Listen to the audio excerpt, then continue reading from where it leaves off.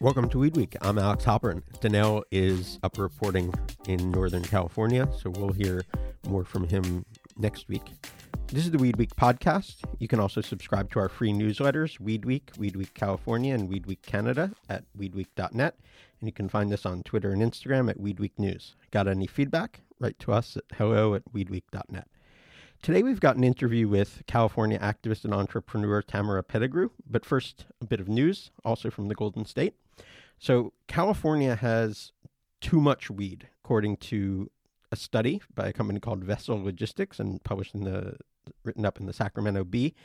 It found that there are more than 1,100 acres of legal cannabis farms here in California capable of growing 9 million pounds of weed, which is several times as much as the market can bear. And that's just the legal market. But just the legal market is sort of what matters. I mean, this has become a huge problem in Oregon, where they reportedly have enough product for the state to consume for 7 years, which, given the propensities of Oregonians, is a lot of weed. But this has made it exceedingly difficult to make money as a pot farmer, or make legal money anyway, because there's just too much. The prices can collapse, and there are real risks of potentially this happening in California as well. So it seems like the state isn't really accounting for how much farmers can produce when they're giving out licenses. At the same time, it's extremely hard for dispensaries in much of the state to get licenses. So you have a glut of producers, and in many parts of the state, a shortage of sellers. So, if dispensaries can't operate legally and farmers can't get a decent price, one wonders who's able to make money. So a lot of folks are looking to Sacramento for salvation for some sort of legislation. But in the meantime, I suppose, do what you can to help the California industry and smoke up. Today's guest is Tamara Pettigrew. She's a businesswoman and activist who's involved in the networking company Women Grow. And she's on Instagram at the Cannabis Cutie. She has several different interesting angles for us. First of all, she's a mom who's involved with cannabis, and this raises interesting issues in affluent and until recently Republican Orange County. So she deals with parents who may use cannabis but are still in the green closet, as well as some parents who are pretty wary of the stuff. Additionally, her former husband, Brandon Pettigrew, was a tight end for the Detroit Lions for several years and has had a couple of run-ins with the law since leaving the league. So like a lot of people familiar with the NFL, she thinks cannabis can be a beneficial force in former players' lives and has seen that up close and personal. So here's Tamara.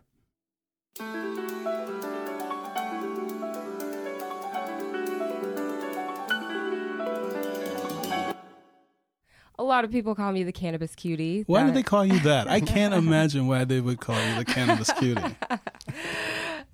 Just a small, cute girl who likes to talk about cannabis facts. So that's where cool. that idea got started. I did get my MBA from the University of Miami, graduated last year.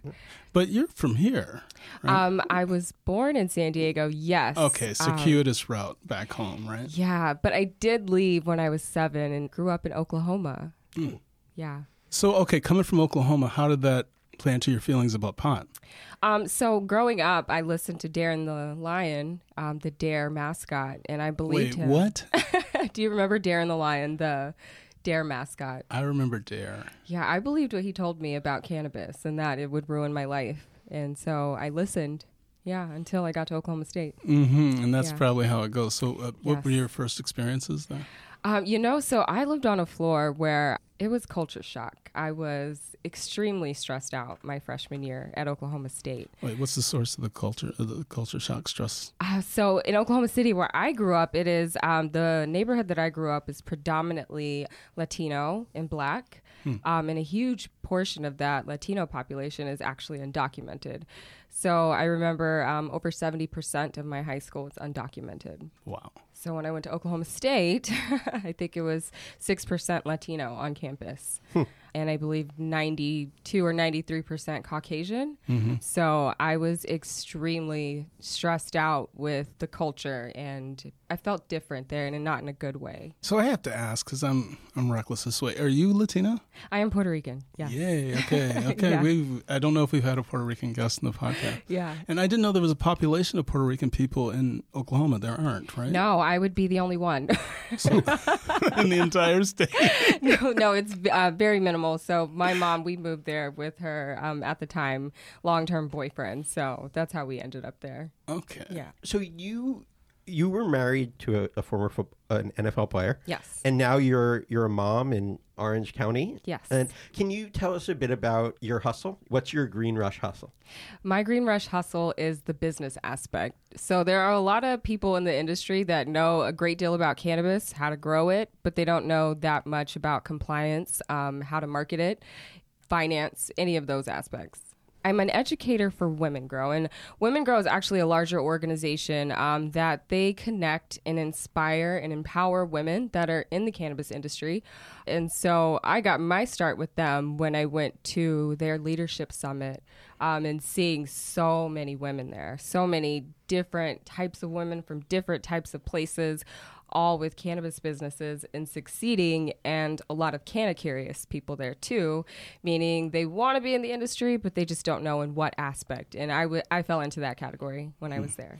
I'm only going to ask you to go back because I think it's interesting. You said that at Oklahoma State, you just experimented, and then you end up being this person who actually goes to D.C. Something happened between those 2 points, Yes. to get you to go across country like that. Yes, so I did use it a couple times, and I liked it. Wasn't something that I did regularly. And then I had a panic attack. And when that happened, I went and saw school counselors who prescribed me Xanax. Mm-hmm. And it was very similar to what I felt when I used cannabis, except when I used Xanax, I had no memory. So I wasn't stressed out about school, but I also couldn't remember what I was studying either. So that's when I kind of really figured out that there's something about cannabis that helps me without all the side effects of pharmaceuticals. But it moved you beyond taking personal investment in cannabis and thinking there's a business move. That I think even came further with kind of watching the people in the NFL with these brain injuries being trained to essentially be dangerous on the field. That's how you want them.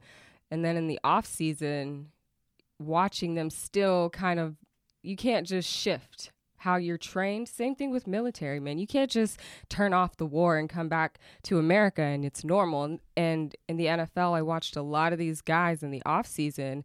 It seemed like they were losing their minds, and on top of it, they're being prescribed opioids and all other things that are messing up their brains even more. So that's kind of when a light bulb struck with me, because in my MBA program, there's actually a lot of retired NFL athletes.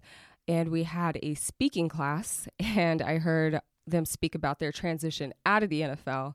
And these were some of the most disturbing, gut-wrenching stories I had ever heard. And for me, that... You've got to tell us some of these stories. I don't want to. Horrible story. Yeah, that's horrible. I mean, it's essentially the same. Like, the light goes off. You're no longer in the NFL. Drug abuse. What about in the off season? Were a lot of players using cannabis quietly? Yeah, I think so. Even, in the NFL, they only test in the fall, or in the spring during spring training, and then at the end of the season. So you kind of have to work the system around that, because there are a lot of men who ended up with opioid addictions in the NFL, and they didn't want to be addicted to it either. Yep. So you got to figure something out to treat the pain, help the insomnia. I think when it comes to sleep and mood swings, irritability, these are all things that can be regulated with cannabis. So these athletes who have these head traumas, instead of feeling like they're going crazy and that they can't find any relief, cannabis is absolutely a solution that has the least amount of side effects, and I think a great deal of efficacy to help them. What's the relationship between pain and cannabis like in the NFL that you've seen? I think for a lot of men, there's a strong correlation there. And then for I would say equal proportion, they do not believe in using drugs, and they don't want to be anywhere near it. They don't want to, even prescription drugs. They'll do prescription drugs. They'll do prescription drugs. Yeah, the NFL, they have plenty of opioids to give them, but they will not. A lot of them have a negative connotation about cannabis. Yeah, I worked at ESPN for a few years back in the late 90s, and the fact of the matter is, I wonder what you have to say about this. They have an aversion to drugs like pot, but drinking is encouraged. It's the currency. Yes. You can't even function unless you don't drink. I put on 20 pounds being around all those ex-athletes. Is that the deal? The drinking, it is, well, one, that's the gateway drug.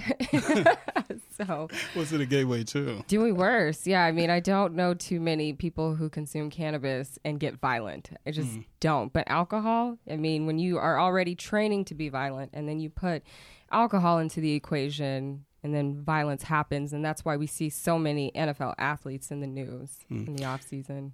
Yeah, do you know Neil Brennan, the comedian? Yeah, he's really funny. Yeah, he has a line about Ray Rice and that whole incident, and he calls it playing football at the wrong time. I was just playing football at the wrong time, and I'm sure alcohol encourages you to forget the right time to play football. Right. Not to make excuses for people, but it Correct. does.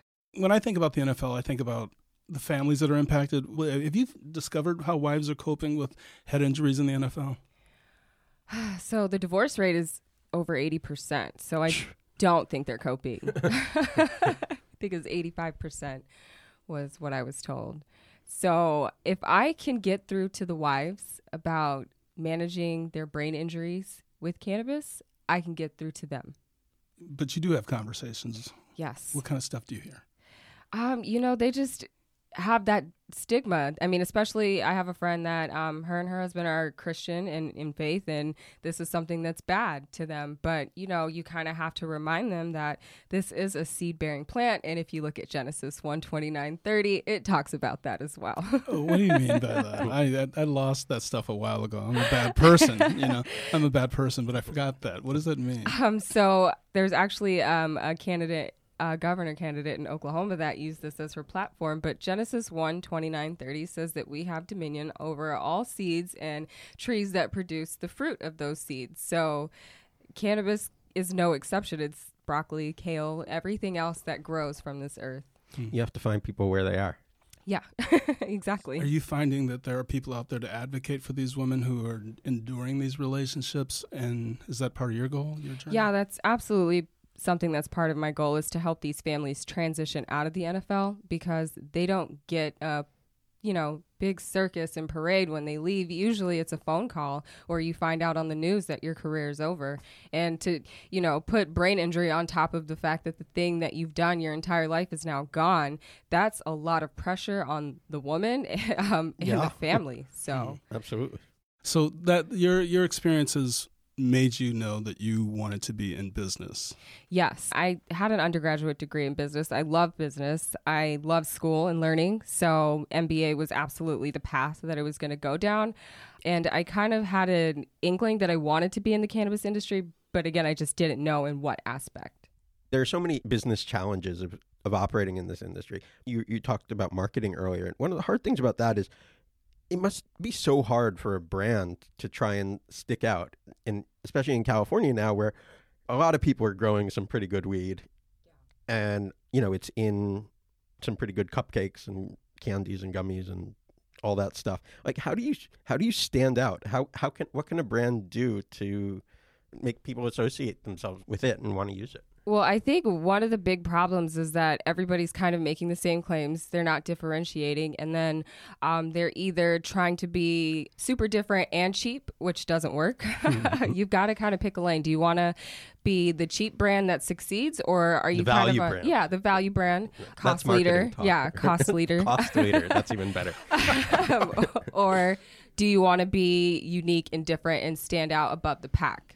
So I think, honestly, the way to best do it is you've got to be unique and think outside of the box. You have to find somebody that can be creative and grab attention.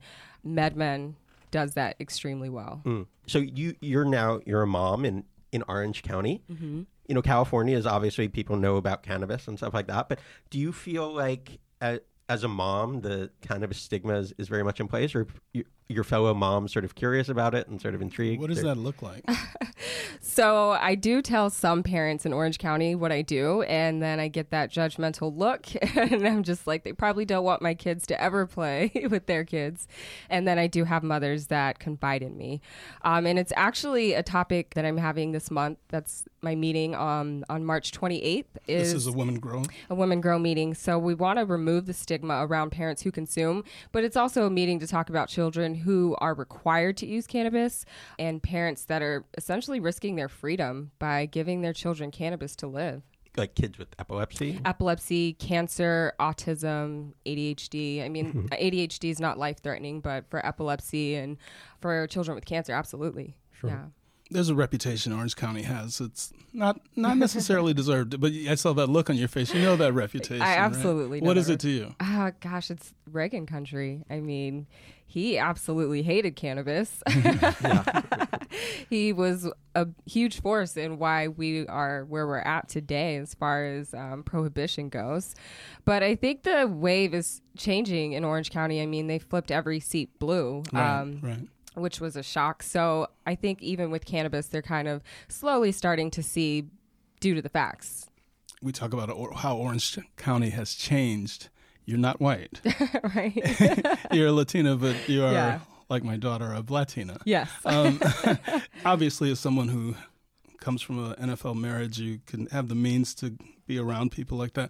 But is it easy blending in, or does everyone look like you at this point in Orange County? No, I live in Irvine, so huge Asian population, but they always ask me if I'm Asian. So apparently I look I can see somewhat that. Asian. So no, I stick out like a sore thumb in Irvine. Does that play a role in your convening these conversations about cannabis, or no? No, I mean, I think what it does is it helps. I give representation to, I would say, a lot of people in Orange County that don't have representation. You don't really see minorities leading cannabis workshops or talks or anything like that in Orange County. From where I'm coming from, my community, Black communities, Latino communities, they demonize, this plant because of what it's done to our communities. We never actually talk about that on the show, but the places, do we? I don't know. The places where you'll find the most resistance to marijuana in a lot of places are these places of color. Yes.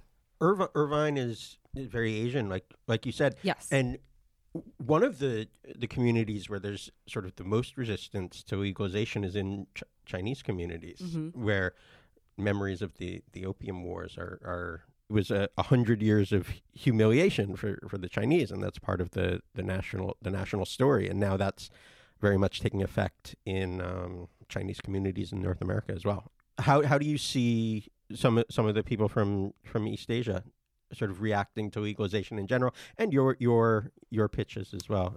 I think it's similar to that of brown and Black communities. They don't want to associate with it or have anything to do with the plant side. Now, I do think that they're interested in ancillary businesses, but they don't want to go. I mean, same thought process. Okay, interesting. Yeah. What are the ancillary businesses looking like down there? Do you know people who are working in them and building them? No, I do know there are people interested in like real estate wanting to know compliance so that when these customers are coming in and looking for spaces, they know they have that competitive advantage. Okay, so what are you doing with the Cannabis Cutie? That's sort of your brand. Yeah. So with that, I'm educating. So I think that there's a huge gap between prohibition and legalization, and there's so much misinformation out there, and there's not really anybody that looks like me that can talk to my crowd, but also can relate to everyone. And that's kind of what I want to do, to be able to get Black and brown and the communities that were affected the hardest by the war on drugs to kind of speak the facts, and for them to not, think that I'm just feeding them BS. Yeah. I want them to understand that it's not the plant that's the issue. It was the laws about the plant that was the issue. When you're having a conversation where you change someone's mind, is there a pattern that's developed in terms of that happening? Well, I usually try to get them with some kind of facts that's going to shock them and want to like jump down that rabbit hole. Give me one. So the government has a patent on CBD as a neuroprotectant and antioxidant. And I grew up learning from DARE in the government that cannabis harms brain cells, but they have a patent for protecting brain cells, CBD patent. So that's one. And then also which is currently not in use. No, it's not. Well, actually, GW Pharma does have a drug, Right. Epidiolex. So I But think that's not the government's patent that they're using, I don't think. okay. Wait, I don't. GW Pharma, what are we talking about here? You guys are a little over my head right now. So GW Pharma actually has a CBD drug that's Schedule 5. It's the only Schedule 5 CBD on the market, and it is almost $40,000 a year. The prescription cost. Wow. Yeah. And it's CBD. for kids with like severe epilepsy. Yes, Okay. and it has fillers like sugar and all types of stuff that just confuses the cannabis industry. And when you come with the facts, people are just disarmed. They are interested to learn more. They no longer believe that it's this horrible thing, especially when you bring up the fact that the word marijuana is a racist word and it entered our lexicon as a racist term. I mean, you're one of those people who thinks that ship has sailed. Because I try to be as progressive and malleable to all the changes in society. Yeah. But I feel like that one ain't going away. The word marijuana, Yeah, I mean, I'm going to try my best to get rid of it. No, language is funny, and marijuana Yeah. is so entrenched. And I learned this racist history really late. Yeah. And I'm like, God, I'm going to be like the old conservative guy who's not going to stop saying Negro. I think once people understand the word marijuana, they will kind of be like, oh, no, I don't want to say that anymore. Tell me. So the word marijuana, at the time, the godfather of prohibition, Harry Anslinger, needed to make hemp and cannabis illegal for these new industries, paper industry. 3M had just invented nylon, and hemp was a direct competitor. So in order to get the masses to agree that this had to go, the word marijuana sounded exotic, and they wanted to blame immigrants for this problem and Black people, specifically jazz players, because that was the devil's music.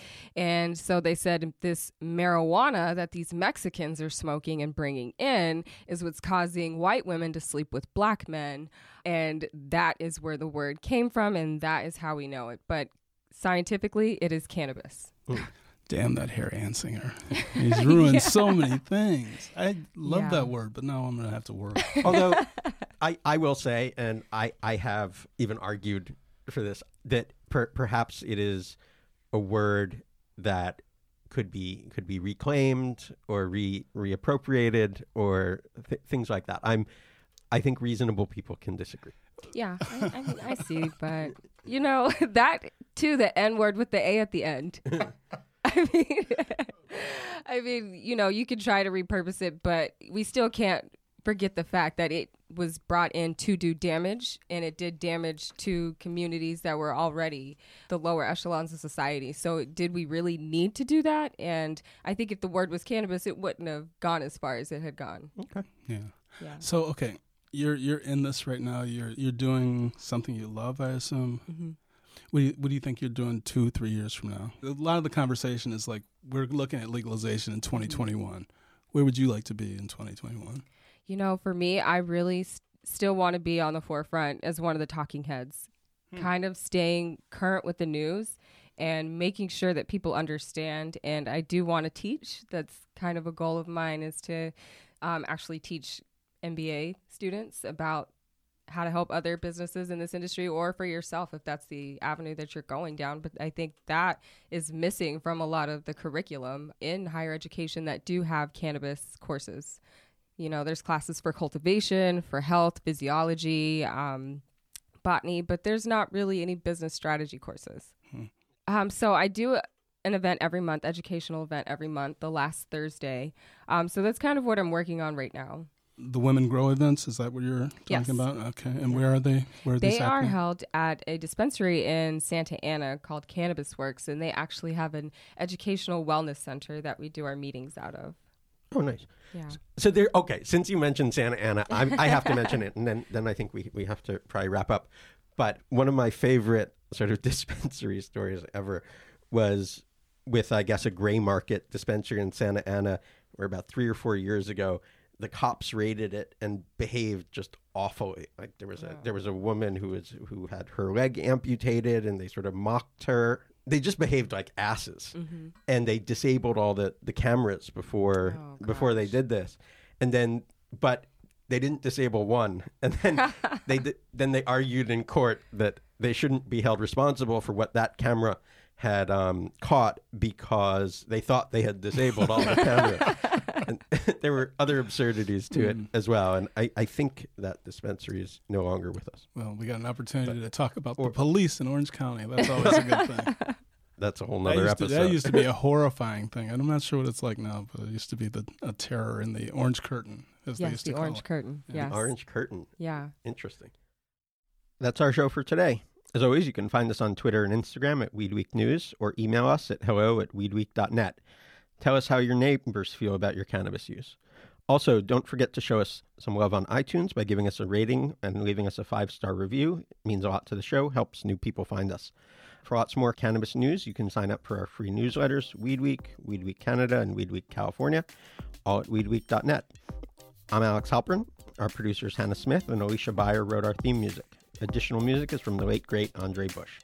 See you here next week. Bye.